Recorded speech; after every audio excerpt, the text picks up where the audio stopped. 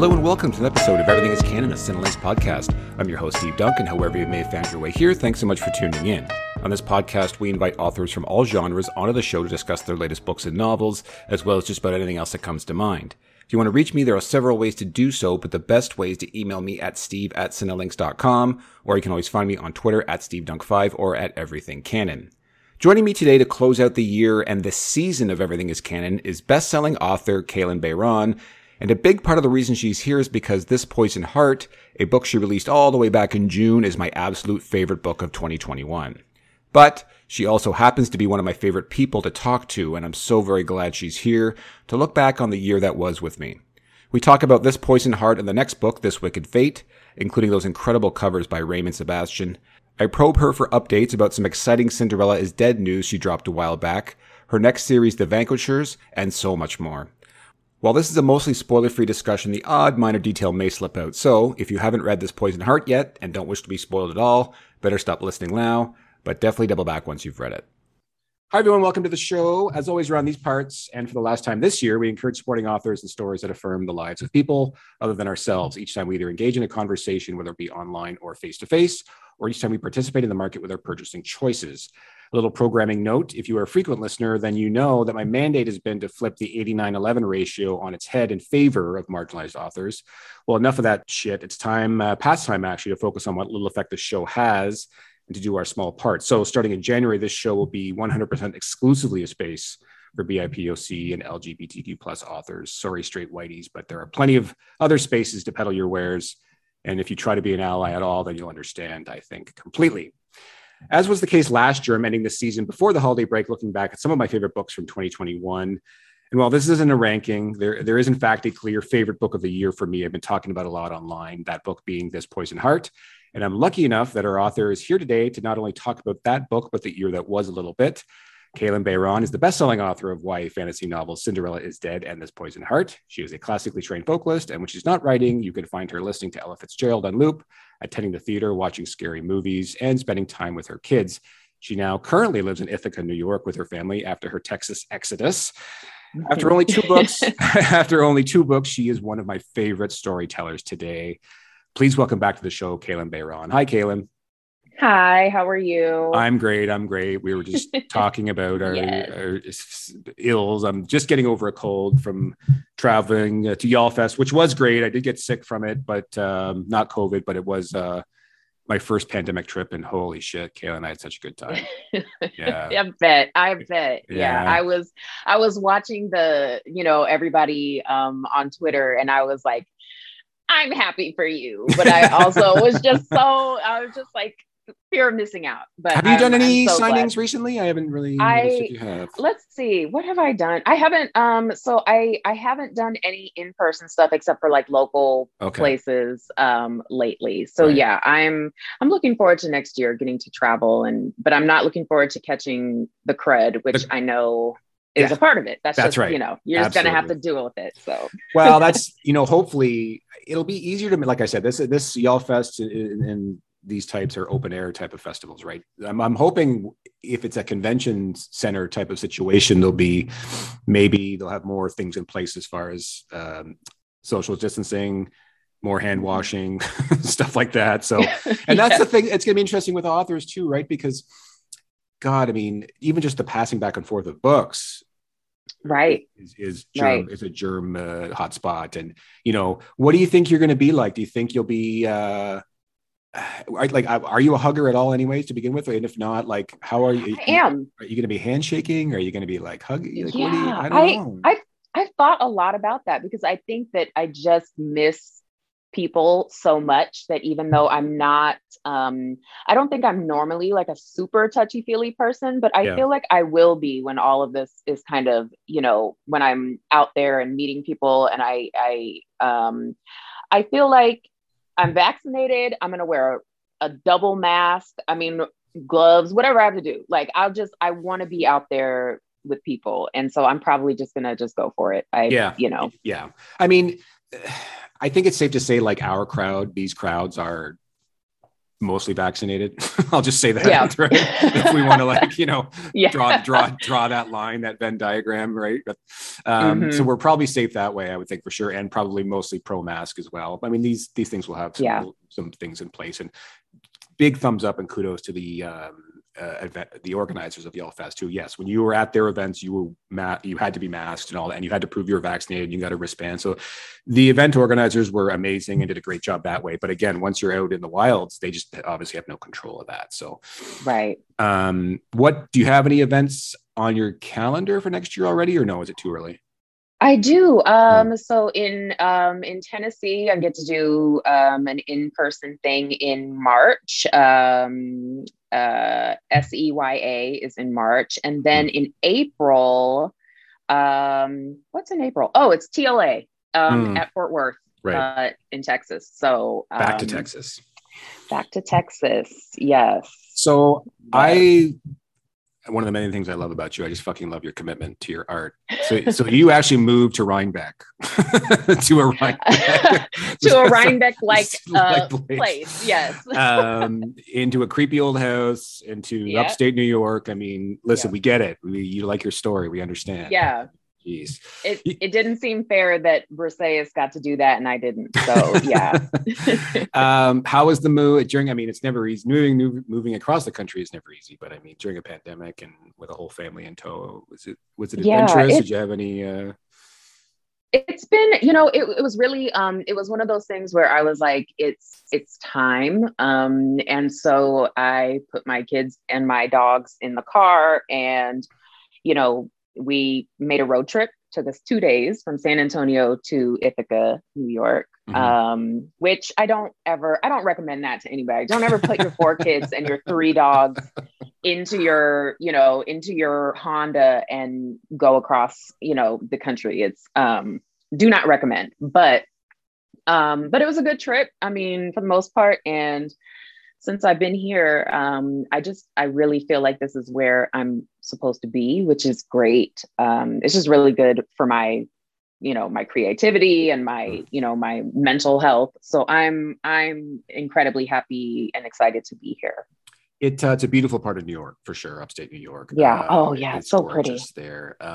Did you buy that house unseen, like just online? I did.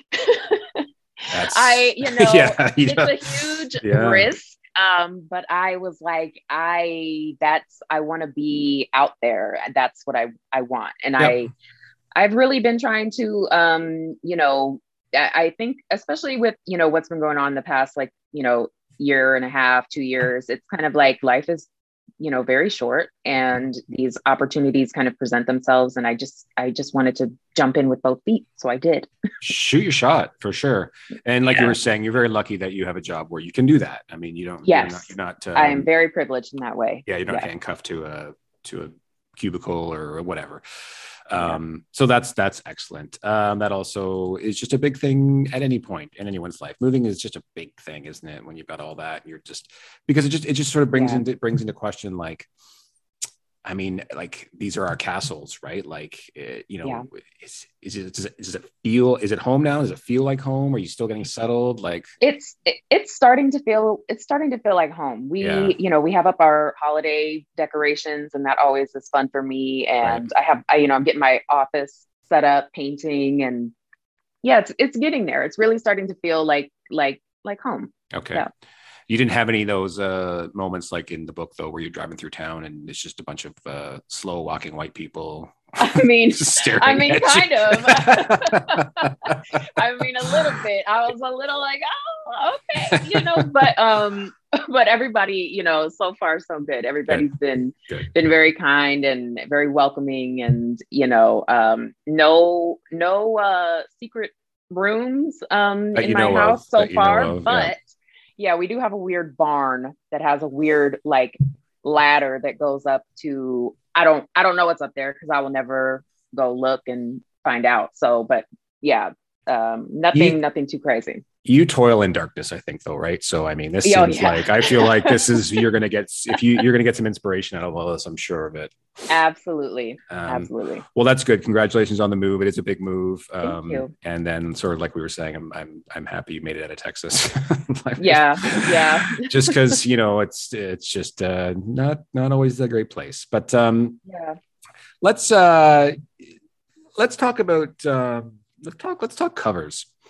So, give me like one or two covers that you loved from the past year. You can pick your own if you want, but it'd be more fun if you picked a different one, because I do want to talk about your covers. Anything like instantly jump out from any genre, right? I saw the cover just recently here that was revealed for Tracy Deon's sequel to Legendborn. Yeah. And I literally just like took a screenshot and was staring at it. It's just one of the best things I've ever seen. Ever. I'm angry because I'm not Team Cell. Oh yeah, I saw him on there. I was like, I know he's gonna be creeping in the background. I know it. I just know it. And there he was, and I was like, you know what? It works. It's okay. But, I'm team Golden Retriever. I like I like Nick. I like him. Just if they're gonna be white, they got to be boring. Yeah. Great also, cover. That is a nice cover too. They're the use of blues and reds on those covers is fantastic. Yeah. Sure.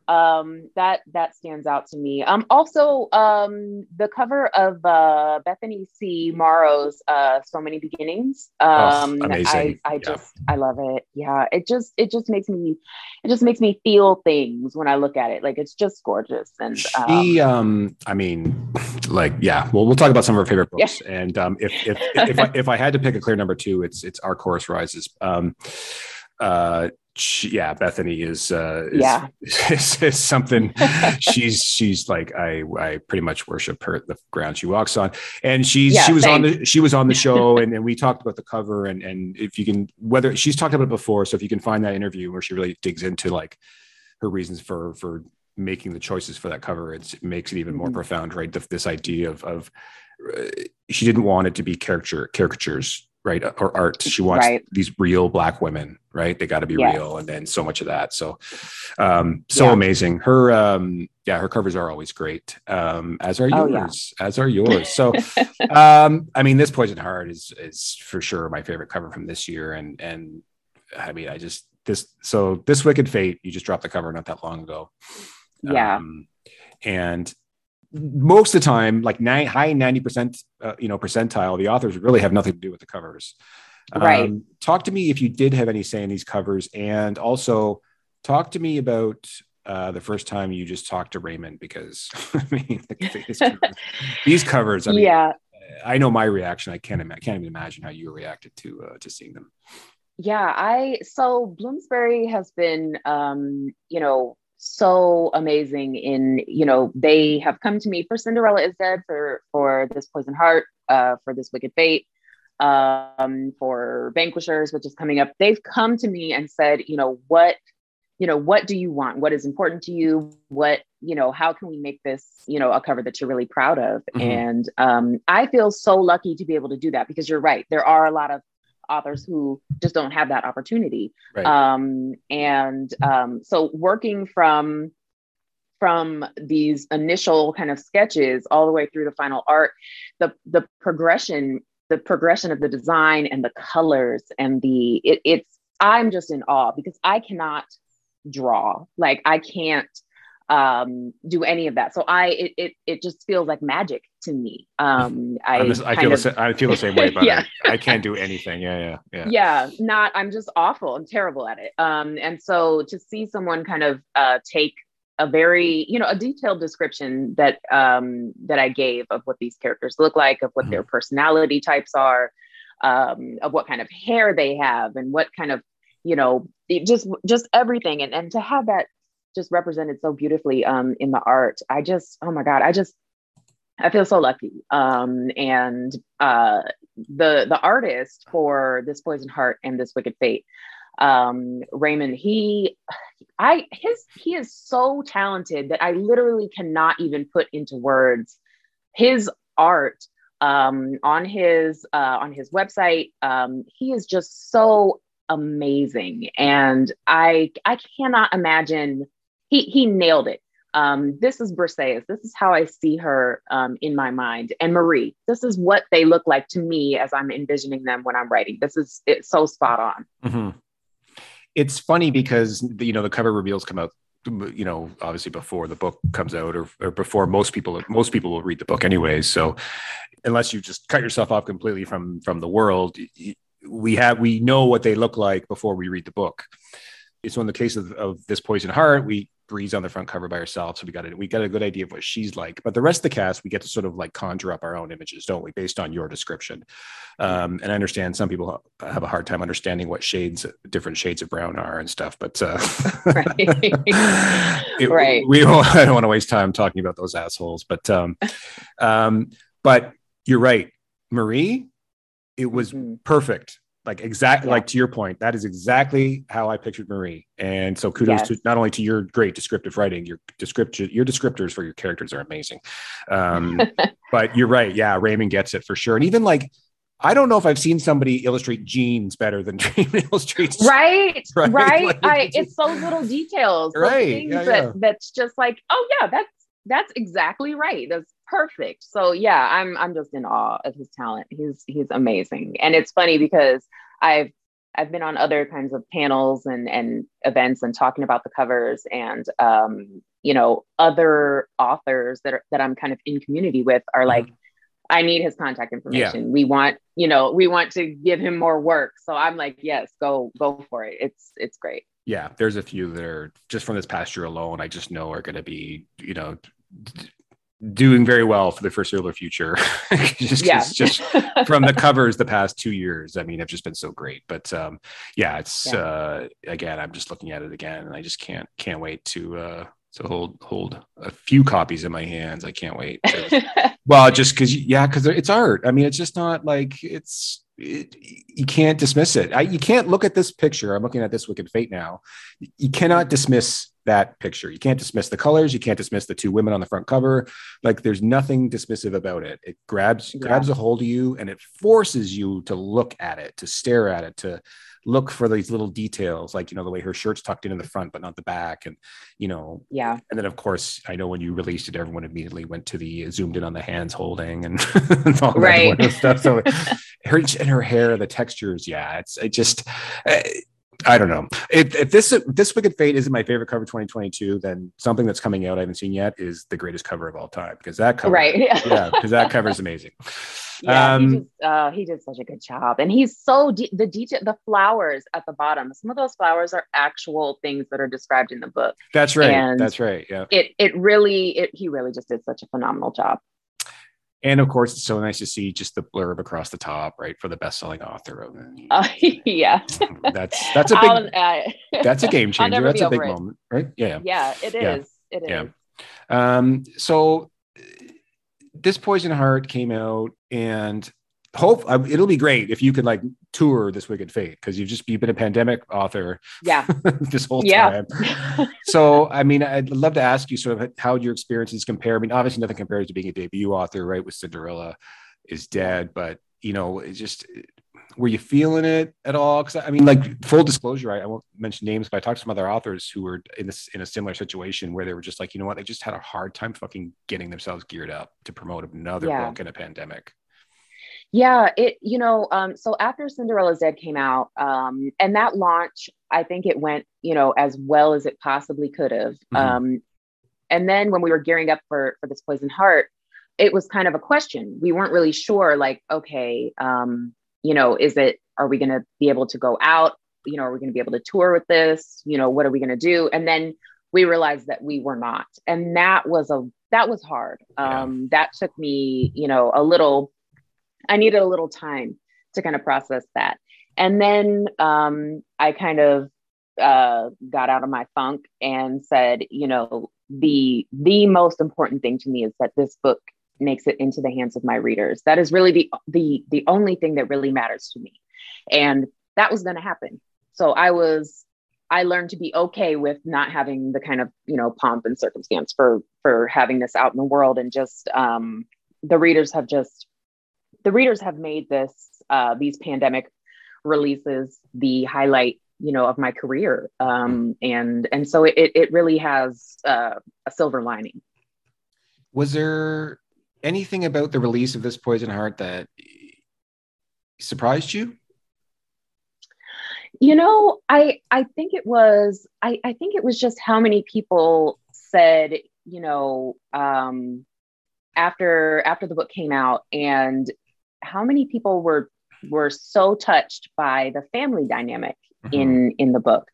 I know that I haven't seen a lot of queer Black families in fiction, but I kind of, I don't know, that was just kind of a thought that I had. And then when I talked to my readers and they expressed those same kinds of feelings, it really felt, it really kind of caught me off guard. It was very emotional, and it was very just kind of, we get to share this experience of seeing this queer Black family who love and support each other. And I guess I just didn't realize exactly how much people needed to see that.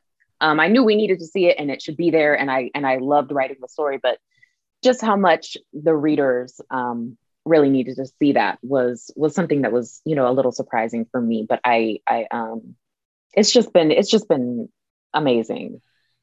It sort of, I went back yesterday and just read my review of it, and just to see if there's anything that like really still, what stuck with me the most just from reading my review and stuff. And the family part, for sure, because rereading what I wrote about it, I must say the word family 1,000 fucking times. I don't even know. Yeah. But, one of the things that I think it struck me too was incredibly profound, was this idea that, Bree's powers are perfectly suited to solve her family's problems. Now, this is pre-endowment, right? This is before they find out about anything with wills and estates and everything like that.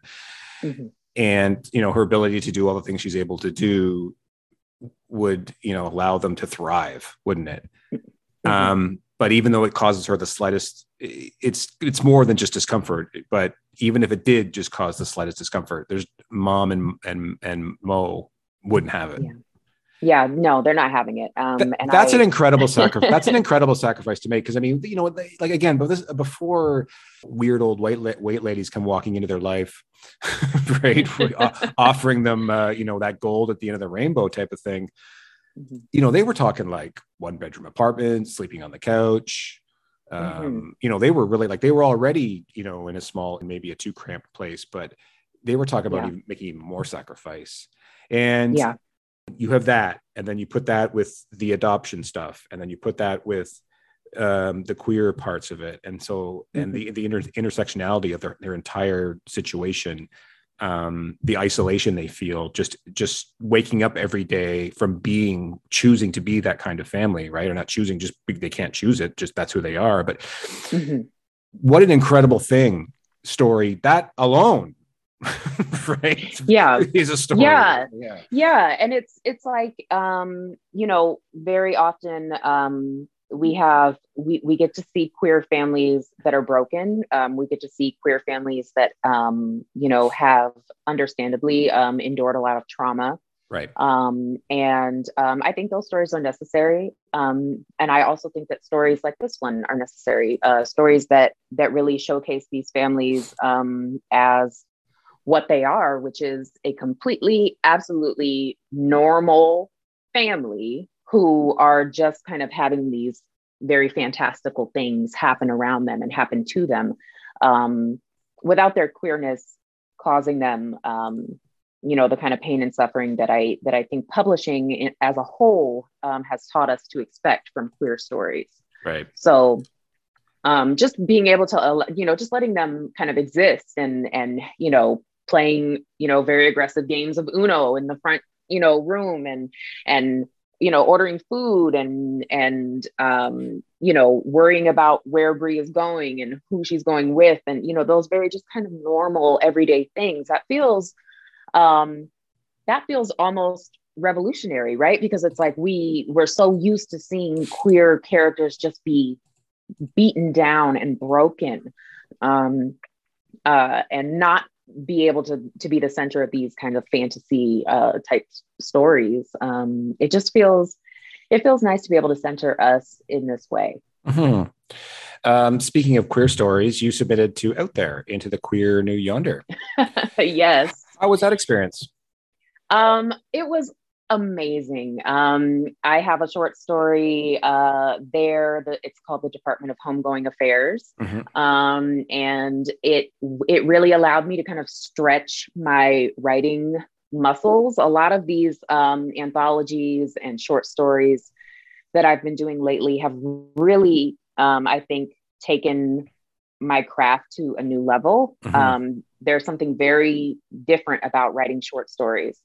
And I love it. And I love centering queer Black folks in everything that I do. Yeah. And so having us get to be in these short stories that are horror or sci-fi or, you know, futuristic or whatever, it feels so good to be able to tell these stories.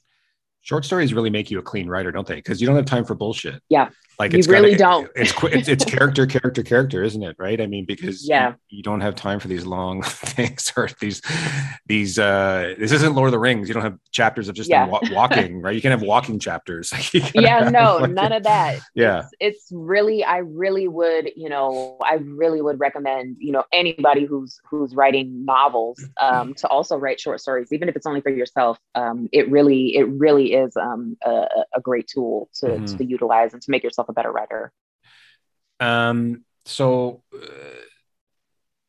just sort of maybe we'll put a pin in this Poison Heart because we can't really talk about spoilers. It's too soon, isn't it? It's probably too soon. just in case I don't want to, if anyone's out there, but I think it is not too soon to finally reveal Nyx's secret. And I wasn't joking. I had a folder, I admit I'm just not smart enough to figure it out. I admit it. I looked at every angle possible, and I've got a digital version of the book too, right? So I'm able to keyword search and phrase and everything. I had not been able to figure this out, Kaylin. So yeah. So I mean, the thing is, and I know I'm not the only one who hasn't been able to figure it out. So you can't make me the emails that I get, it's hilarious to me. But Nyx is a very unique individual, and she is so in book one. we can't listen. I don't want to ruin book two at all, obviously. Oh no, so we can't. No. But in book one, in this Poison Heart, Nyx references where she's from. Yeah. And her and Bree are kind of having this conversation, and Bree is, well, I thought you were from here, and Nyx is like, yeah, that's true. And there's something there in that interaction that they have that carries over into book two. Okay. That I think that people will and also just not a spoiler at all, but once you find out in book two who or what Nyx has with her, I think that it will be clear. It still is a little bit of a mystery because there is it's just so fun. And people have guessed, they've emailed me, nobody has gotten it yet. So I have a prize package of the first person who can tell me a little bit about Nyx's backstory. I have a surprise for you. I have to start wondering if you just forgot to put something in. If no, because usually somebody even just by accident should have gotten it by now. But I mean, I know she was in California for a bit, and I'm pretty sure she's got some type of wings, and she's always every time she reappears, she's readjusting her jacket, so her jacket has to come off to do whatever she needs to do. And I've got all this stuff, but I'm just I've got all the pieces, but I can't make the puzzles fit. It's I would have to cut some edges to make it fit, and I don't want to do that. Yeah. So, it's very exciting. It's very cool. I have a good laugh. And the fact that no one's gotten it is amazing, just for the amount of people that have read this book. The thing is, she's not in the book a ton either. So it's right. You would think someone should have gotten it by now, but that's cool though. Very exciting. I can't wait. She's such a great character, and Marie's a great character too. I'm very happy Marie's on the cover, and I'm sure we're not the only person that called it, but you were asking for predictions, and obviously Brie was going to be on it, so that was a no-brainer. But that also, unless you're like going to rip my fucking heart out of my chest, that also tells me that maybe they have a future together. I don't know. We'll see. I don't know what type of evil person you are, but yeah. I don't think that people will be expecting. I think what people are expecting, I don't know that they'll get it from this book.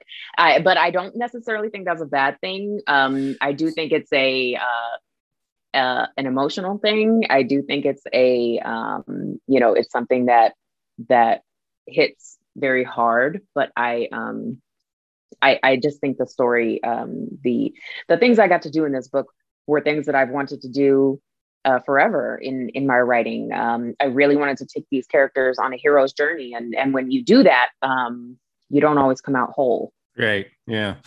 That's, have you read anything like that recently, where that was sort of like the situation where, like, I just read, not just, but a little bit ago, JL's second book, right? Ashes of Gold. And, and her and I have been fortunate enough that, we talk offline, become some friends. And, and I read it and immediately messaged her, and I was like, what the fuck?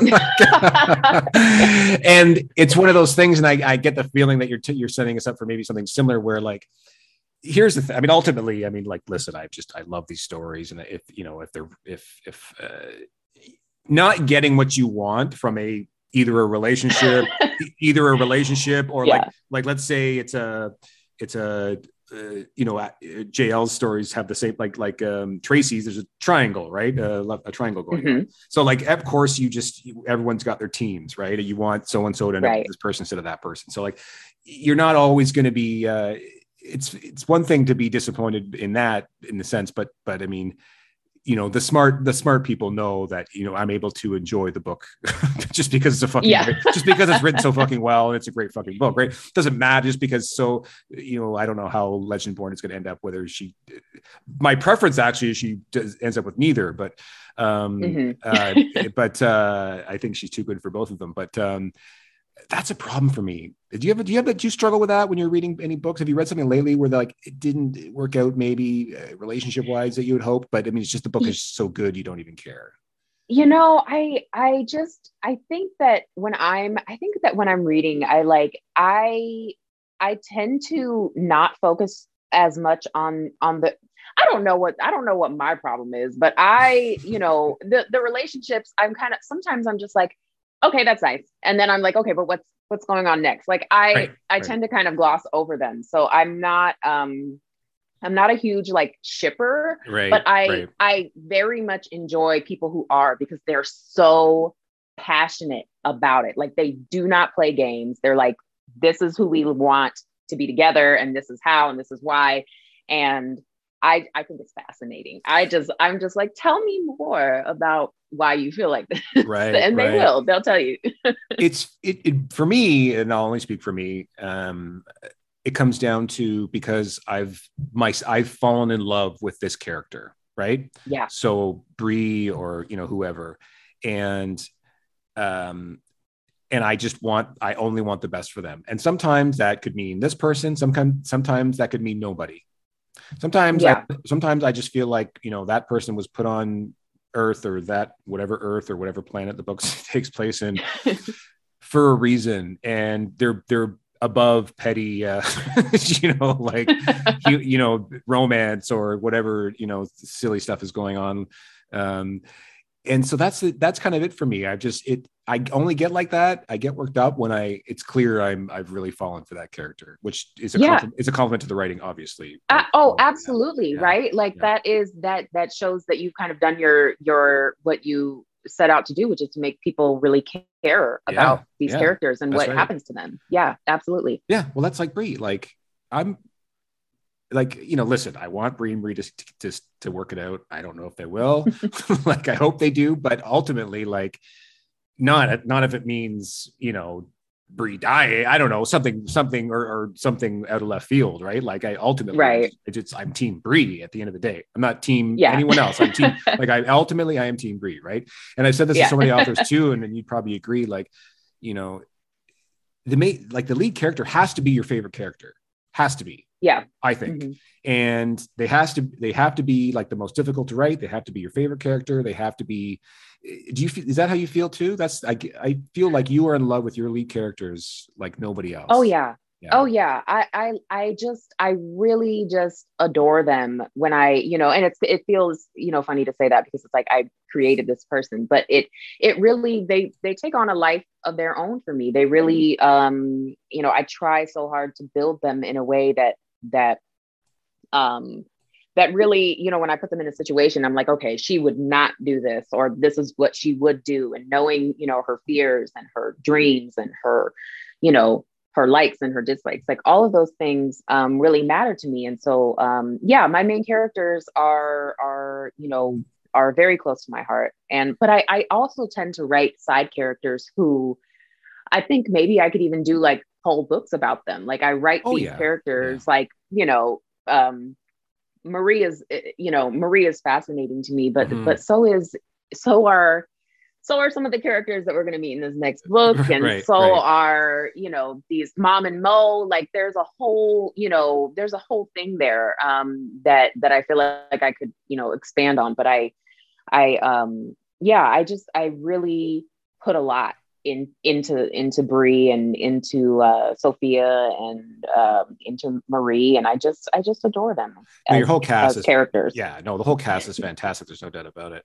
And that's, you just, only just adds to the, like you said, just adds to the, like the great thing about your books, this one for sure in particular, is like the depth is so great. I mean, like, I don't mean left to right. I mean, the foreground, like the front to back is so great. At any one point in any scene, you really feel like this depth in every scene between, like, a lot of times you have, I don't even if you notice this about yourself, but so many times you have so many characters that are always positioned in front of one another or behind each other or something like this, right? You always have somebody up front. It's like if they were making that a movie, it would be, a director would hate you because they like left to right, you know what I mean? So but I love reading that. To me, it's just such a depth in everything that you do, and it works well, especially in a Lush Garden, for example, or something, or Narrow Path, obviously, stuff like this, right? Because it really puts the focus on your characters, and it's not always the main character. You switch it up all the time, and I thought it was just so smart. Speaking of cinematic, way back in July, you posted this on Twitter, and I've been sitting on some news for a while and still can't give all the details, but for everyone asking if Cinderella is Dead will ever be adapted for film/TV, the answer is yes, ambiguous. It's been optioned, and I'm very excited. Listen, I know how these things go. They take years. It's like, what's slower than a snail? I don't even know. It's like evolution. Yeah. It's like, it's exactly. Slow. I think I just want to know, are you able to say whether it's film or TV and if there's a screenwriter yet? That's all I want to know. There's not a screen. Well, okay. So you don't have to tell us who or anything like that. Yeah, no. There's a screenwriter. There is a and it'll be TV. Okay. Yeah. Okay. Mm-hmm. So you talked to a couple recently, like, have all these things adapted, and sort of asked the same question to them. I'll ask of you. There's a trust level here with you because this is your material, and I assume you wouldn't just. You have scruples, right? Like, I assume you wouldn't take a bag of cash if they wanted to say, actually, we're thinking of making Sophia White. When I was, no, it's funny because when I was taking these, I was taking lots of meetings. There was quite a bit of interest there. I was taking meetings, and I was, the questions that I had were more, I needed that project to be in the hands of the right person. Like, it had to be somebody who was going to maintain the heart and soul of that story. And it is about queer Black girls. And it couldn't be anything else. And I have absolutely no doubt that the person that I am trusting this with will do right by it. So I'm thrilled. And yeah, there's so many things that I'm just kind of, there's so many secrets. There's so many things. Yeah. But yeah, I'm really happy with what we ended up doing. And yeah, to me, it really isn't, it wasn't even really about the money. It had to be right. Yeah. And yeah, and it's funny because there's just so much, it could go any kind of way, but I really do feel like the person that has it will do right by it. That's good to hear. Cause I mean, we trust has to be there. And oh yeah.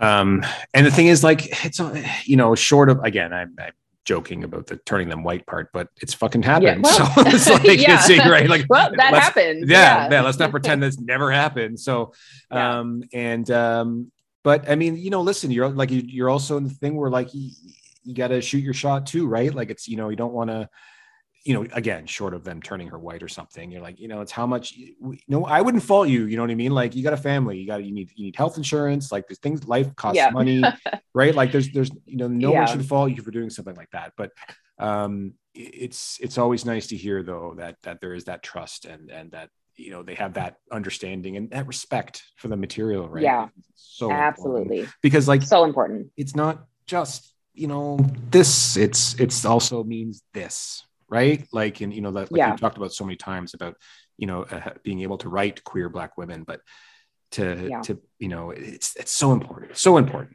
Well, that's very cool. So that'll be on a small screen in about 40, 50 years. And we look forward to it. Yeah.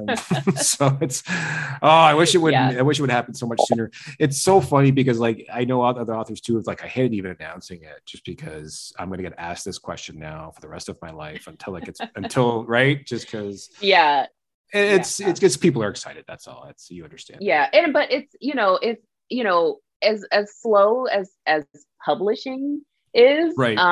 You think I would have been prepared for how kind of slow, TV moves, but right. I was not prepared for that, but I'm very much looking forward to seeing that one day, and hopefully it'll be sooner than later. I can't freaking wait, man. I'm so excited too. It's same thing every time I talk to, Christina Hammonds-Reed, every time I talk to her too, I'm like, give me some Black kids news for Christ's sakes. Yeah. at least release another book. Were you making us wait for the show? Yeah.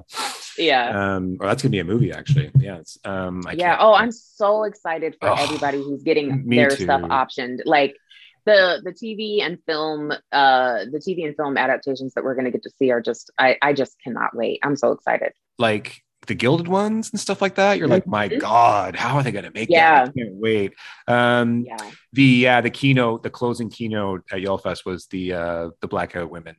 Minus Nicola, she wasn't there, but everybody else was there, and they were talking about just sort of Queen Danielle gave us the rundown of just sort of the getting that phone call about the Obamas and wanting to pick it up, and I cannot imagine her. And then I would have lost my mind. Really funny story about her having to call the other women individually, and like some of them not just answering the phone, and some not believing her and hanging up, and just like really funny.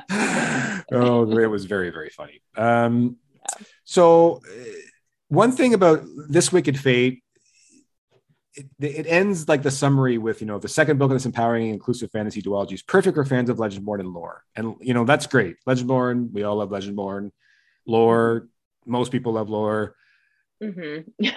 Why don't they say perfect for fans of This Poison Heart? I don't get why they never say that duologies. Yeah. I mean, I don't know. Whatever. I guess they want to, like Legendborn and lore, need to be more time on the New York Times bestsellers list too, right? Like they've both been on it all. Those two books have been on it all freaking year. And good for them, right? I'm not disparaging. Every time I see Tracy's name up there, I'm just like, yes. like it feels like it, like, even though obviously it's not my book, like it feels like a win. It feels like a win for me too. Absolutely. I have nothing to do with her, but I just love Tracy, and I just love her work. So amazing. No, it's so great that just anytime I'm not one of these people that like lives and dies by the New York Times bestsellers list, but I know how important it is. Like I understand it, right? So it's almost like currency in publishing.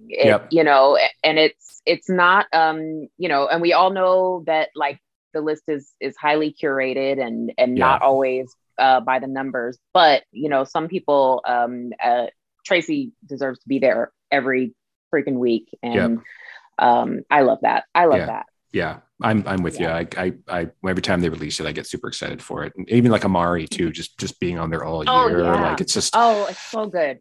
And BB's just, you know what too? It's because they're just fucking great people too. You know what I mean? Yes, like that helps. like, right? Of course, like, because when there's an asshole on the list, you're like, God damn it. And, it's that, like, that's almost everything, isn't it? It's almost like that. It's of course a good sign of maybe I don't want to say it's progression, but it's just it's a good sign. But it for sure helps that they're just really nice, deserving people, isn't it? Yes. You know what I mean? So, give me one little thing about this Wicked Fate that's not in the blurb, that's not in the summary. Like, what is? Are we going to be happy? Like, are we going to be good, or are we going to be Are you going to be getting angry emails? Like, let's put it this way: do you believe in happy endings?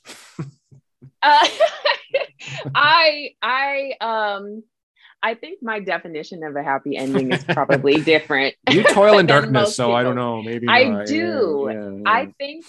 I think one of the most fun aspects of writing this story was the mythology.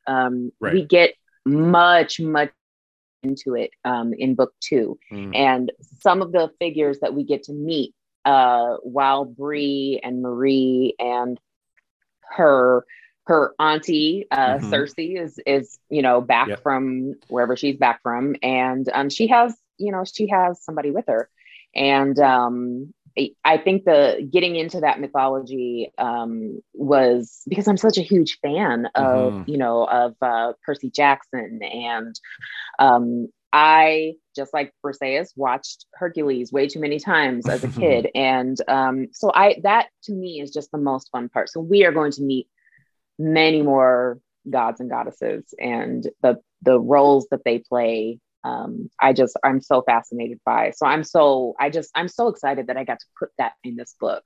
It's it's an incredible way to end book 1, just with that line at the end.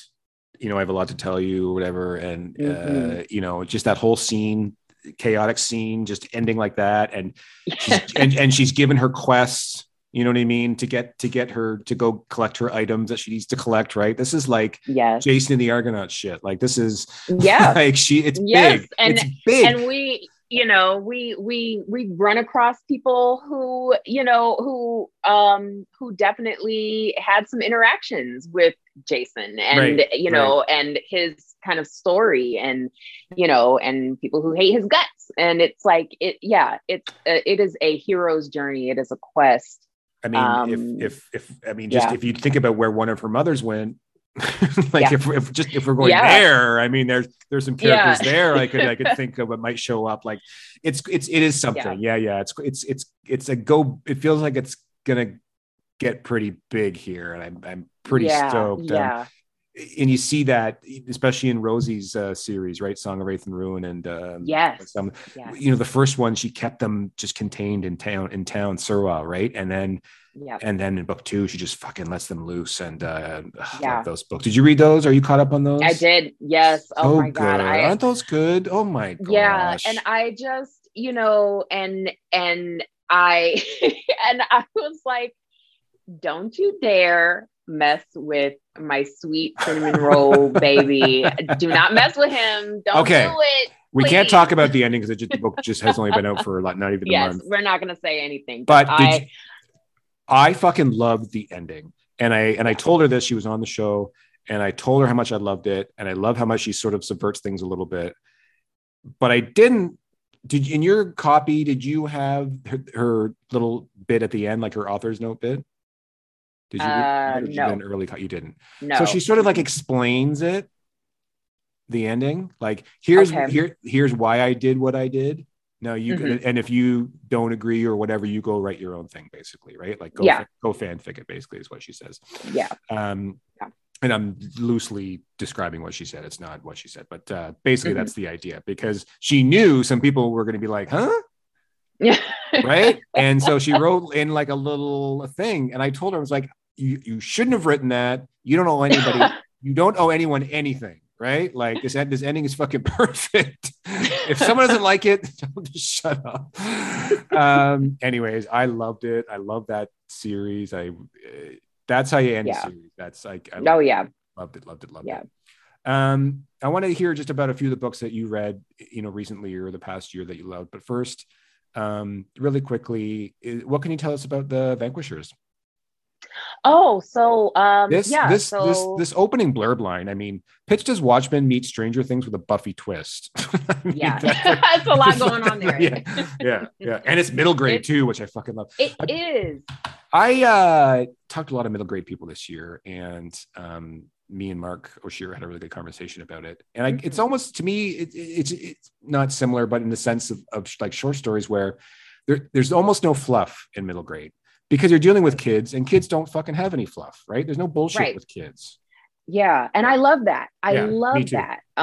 It's a totally different kind of storytelling. And Vanquishers is a vampire story, which I love. And I love that I got to really kind of go a little darker for middle grade, which I think is fun. I really want to scare some younger children. That would be fabulous. And Vanquishers is set in an alternative near future San Antonio, where vampires were known to have existed, but were wiped out by a group of masked vampire slayers called the Vanquishers.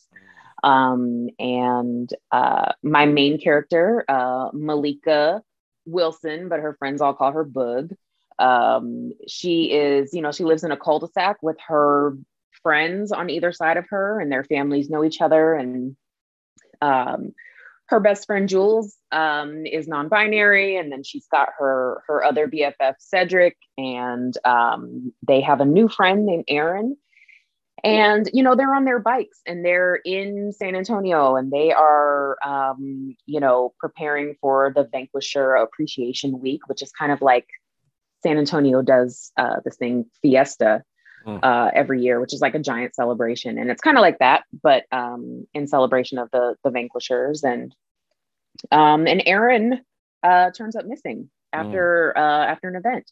And so Boog has to kind of get together with her friends and figure out what's going on, and see if maybe the Vanquishers, who are all kind of, undercover, retired somewhere, maybe they need to come back and figure out what's going on. So it is it's very like buddy, like a buddy movie. Like, it has that kind of energy. It definitely has that Stranger Things energy. And I just finished up copy edits on it, and I've seen some cover artwork, and I'm so excited. Is it a series? It is. Oh, okay. Are we allowed to know that? Yeah. Okay. Yeah. I cut that out if you want. Yeah. Yeah. Okay. Awesome. And who's publishing? Bloomsbury. Oh, Bloomsbury. Okay. That's your home base. That's going to be your home base forever, is it? Yeah. Yeah. Well, why not? I mean, yeah. If they're treating, right? If there's trust and you're happy, like, why? Yeah. I can't wait for that. I love the idea. I love, like I said, I'm reading more and more middle grade as time goes on, and I'm just loving it. And so good. So one, obviously everyone knows about Amari, but Mark O'Shear is The Insiders. Yeah. Did you read that? I haven't read that yet, but 10 thumbs up. I've heard wonderful things. Yeah. Absolutely. Like, it's almost the perfect middle grade book. In a lot of ways. And it's a lot of the reasons, like you just sort of talked about too. Like, I just love this, I feel I feel like a sense. I feel privileged when I read a lot of middle grade books. Like I feel like a sense of honor, because like we're not witnessing small things. Usually we're witnessing big life moments for these kids. These these first big lessons, whatever that happens to be, right? Whether it's learning about intolerance or pick something, right? These tools that they're going to have with them as they go to high school and then become adults that really shape the type of adults they're going to be. And it's usually these first big life lessons. And, when these kids are going to turn out to be great people and do great things, I feel like a sense of privilege when I read these stories like this, because we're witness to these great moments in these people's lives. It's quite profound. Yeah. Do you feel like that when you write middle grade now? I do. I feel very lucky to be able to tell these stories, but I love the fact that I get to tell stories about baby queers, like, kids who are kind of discovering who they are for the very first time. And that there's something very, very, I just feel very protective of that story and of that writing because, I realize that my readers are going to be even younger, than a lot of my readers right now. But, it's definitely not something that I take lightly. And even though it's a kind of, scary kind of, paranormal thing, I still take it extremely seriously. And I feel very, very lucky to be able to tell these stories. Amazing. I can't wait. And that's next year. When's that coming out? Yeah, that's October of next year. Yeah. October. Perfect. Right on. Yeah. All right. Before we let you go here, give me some books this year that you love screaming about, love shouting about. Oh man. So I read, any genre. Yeah. I read We Light Up the Sky by Lilian Rivera. Amazing. And I, seeing brown kids in a sci-fi, set in LA, like it really is, it just feels so fresh. Like it just feels so wonderful to read these types of stories. And Lilian is just an incredible author. And I interviewed her for We Need Diverse Books, and so we only ever talked like over Zoom. And then she was at Y'all Fest, so her and I walked for a couple blocks. We just chatted, and she's just like the fucking raddest person ever. She's so cool. Very cool, really very cool. Yeah, big time. And then I routinely talk about the one scene to people, like where the one character they go on their school trip and he's going off about how white people are just going to colonize space.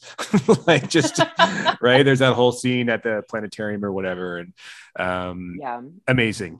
Great book. And it's so good. And I love the plant stuff because obviously I am very much into plants. I love that aspect of it. Also I read it's graphic novel, volume 1 of Lore Olympus by Rachel Smythe. Okay, I didn't read it. Yeah. Oh, it's Hades and Persephone, but it's set against this kind of modern backdrop, and it's fabulous. I got to read like a very early, it's webtoon. Okay. But the translation to graphic novel just really is phenomenal. The artwork is phenomenal. The storytelling is great. I really really enjoyed that. Right. I also read this book called Slewfoot by an author named Brahm. Like they have one name and they're like an artist. It's a very scary, like witchcraft story, like Puritans and witchcraft and all this kind of stuff. Very scary, like horrifying actually. And right. I love scary stories. So yeah. Yes.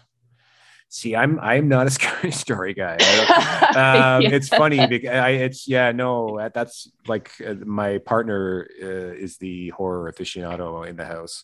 I am not, and like the weirder the better for them too. So I like when things happen off screen. You know what I mean? I don't like need to see it, but that being said, I have read a couple of really good Sorrowland this year. I don't know if you read Sorrowland, but no, I haven't read that. River Solomon, it's so awesomely creepy and weird, and just one of those books where you're just like, you can hear it. You know what I mean? Like when you're reading it, like you hear the woods, and you hear like the noise, like you're just like, what the fuck was that? And it's like, oh God, I'm reading a goddamn book. I love when that happens. Yeah. It's really one of those books that attacks like all 5 of your senses. You know what I'm saying? So I haven't read a ton of thrillers this year just because I normally don't, but that one for sure was really cool.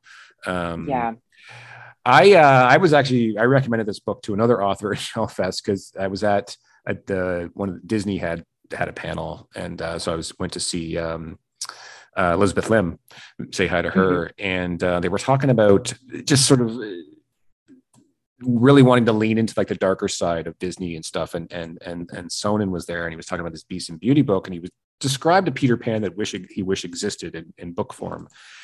Darling by Kayla Ancrum. Is one of my favorite books this year. I got to recommend that to him. I pulled him aside. I'm like, your wishes come true, my friend. Read Darling by Kayla Ancrum. And if anyone out there doesn't know what it is, basically, fucking Kayla's a genius.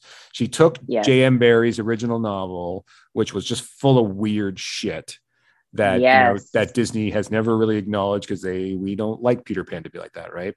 And so she did a chapter for chapter contemporary retelling, and it'll knock your goddamn socks off. It is fucking so good, and it gets weird, like just kids. This isn't the Peter Pan that you think is going on. Like, it's if you're not familiar with the source material, right? If you're only familiar with the Disney Peter Pan, maybe don't read it. But it could be a shock. might be a shock to the senses. But that I can't recommend that book enough. And I mean, of course, I've been screaming out your book and Bethany's. Both Bethany's books this year, Our Chorus Rises and So Many Beginnings, were both great.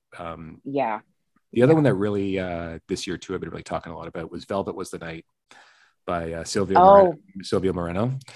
It's on my TBR for sure. It's a murder mystery noir, but it's a thriller for sure too. Just unbelievable. And Zoraida's Inheritance Over Kita Divina.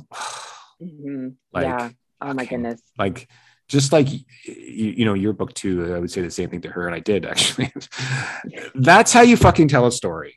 Like that, that's right. Your book too. I get a lot. I don't know. I get like your book feels old school to me. Like this is like that Inheritance just feels like a classic already to me. You know what I mean? Like it just feels like that's how you tell a story. And same thing with This Poison Heart and your book too. And like that's I don't know. I can't say enough about it. Like I just don't.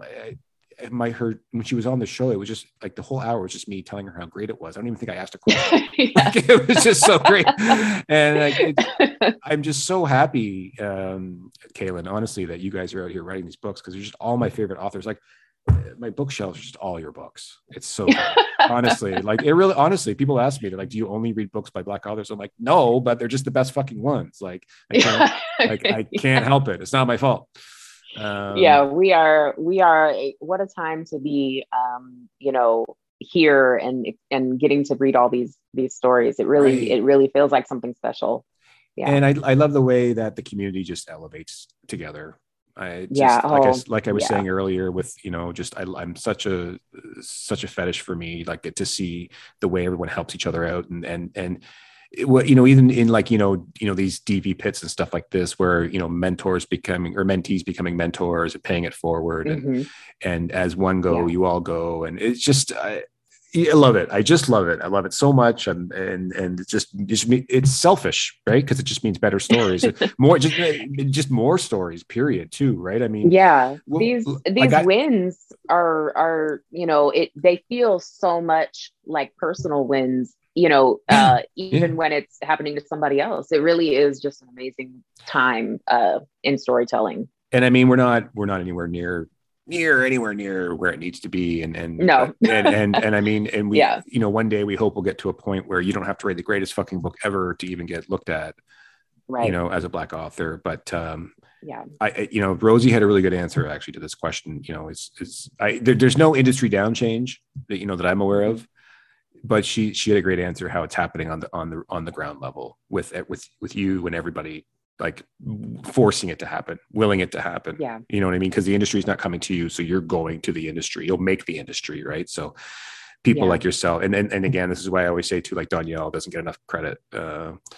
She really doesn't. No, she really doesn't. From that point of view, right? From and not even just right. like, she's just a great writer for sure too. But just, I mean, like The Bells is my most treasured book on my shelf. If there was a fire and I could only take one book, it would be The Bells.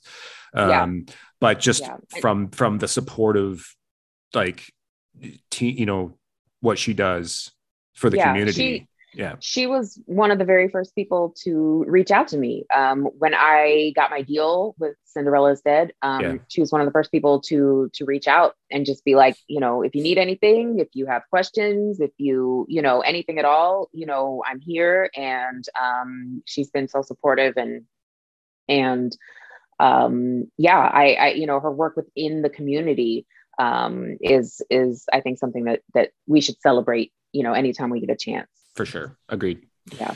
Kaylin, I can't thank you enough. You've got a big year next year, obviously. You've got a couple of books coming out. So it's and I really, really, it's as much as you're comfortable with, I hope you get a chance to get out there and because I mean, another huge sort of like I keep using this word, but it really is a fetish. Like I love standing off to the side and seeing a huge lineup of people, like just meeting their hero authors and telling them how great they are and just telling them how their books changed their life in this way or that way. Right. Like I it's such a cool, I just love that exchange of energy of just love, basically. And I love that for you guys too. That way. Yeah. Because I'm gonna go out there. It's gonna be like one person in line. I'm gonna let me go back home. No chance of that happening. But that was a recurring theme too. Again at YellFest was how many panels I was at, and I went to as many as I possibly could, which was a lot. And I heard that a lot from authors, just how fucking nice it was just to be doing that again.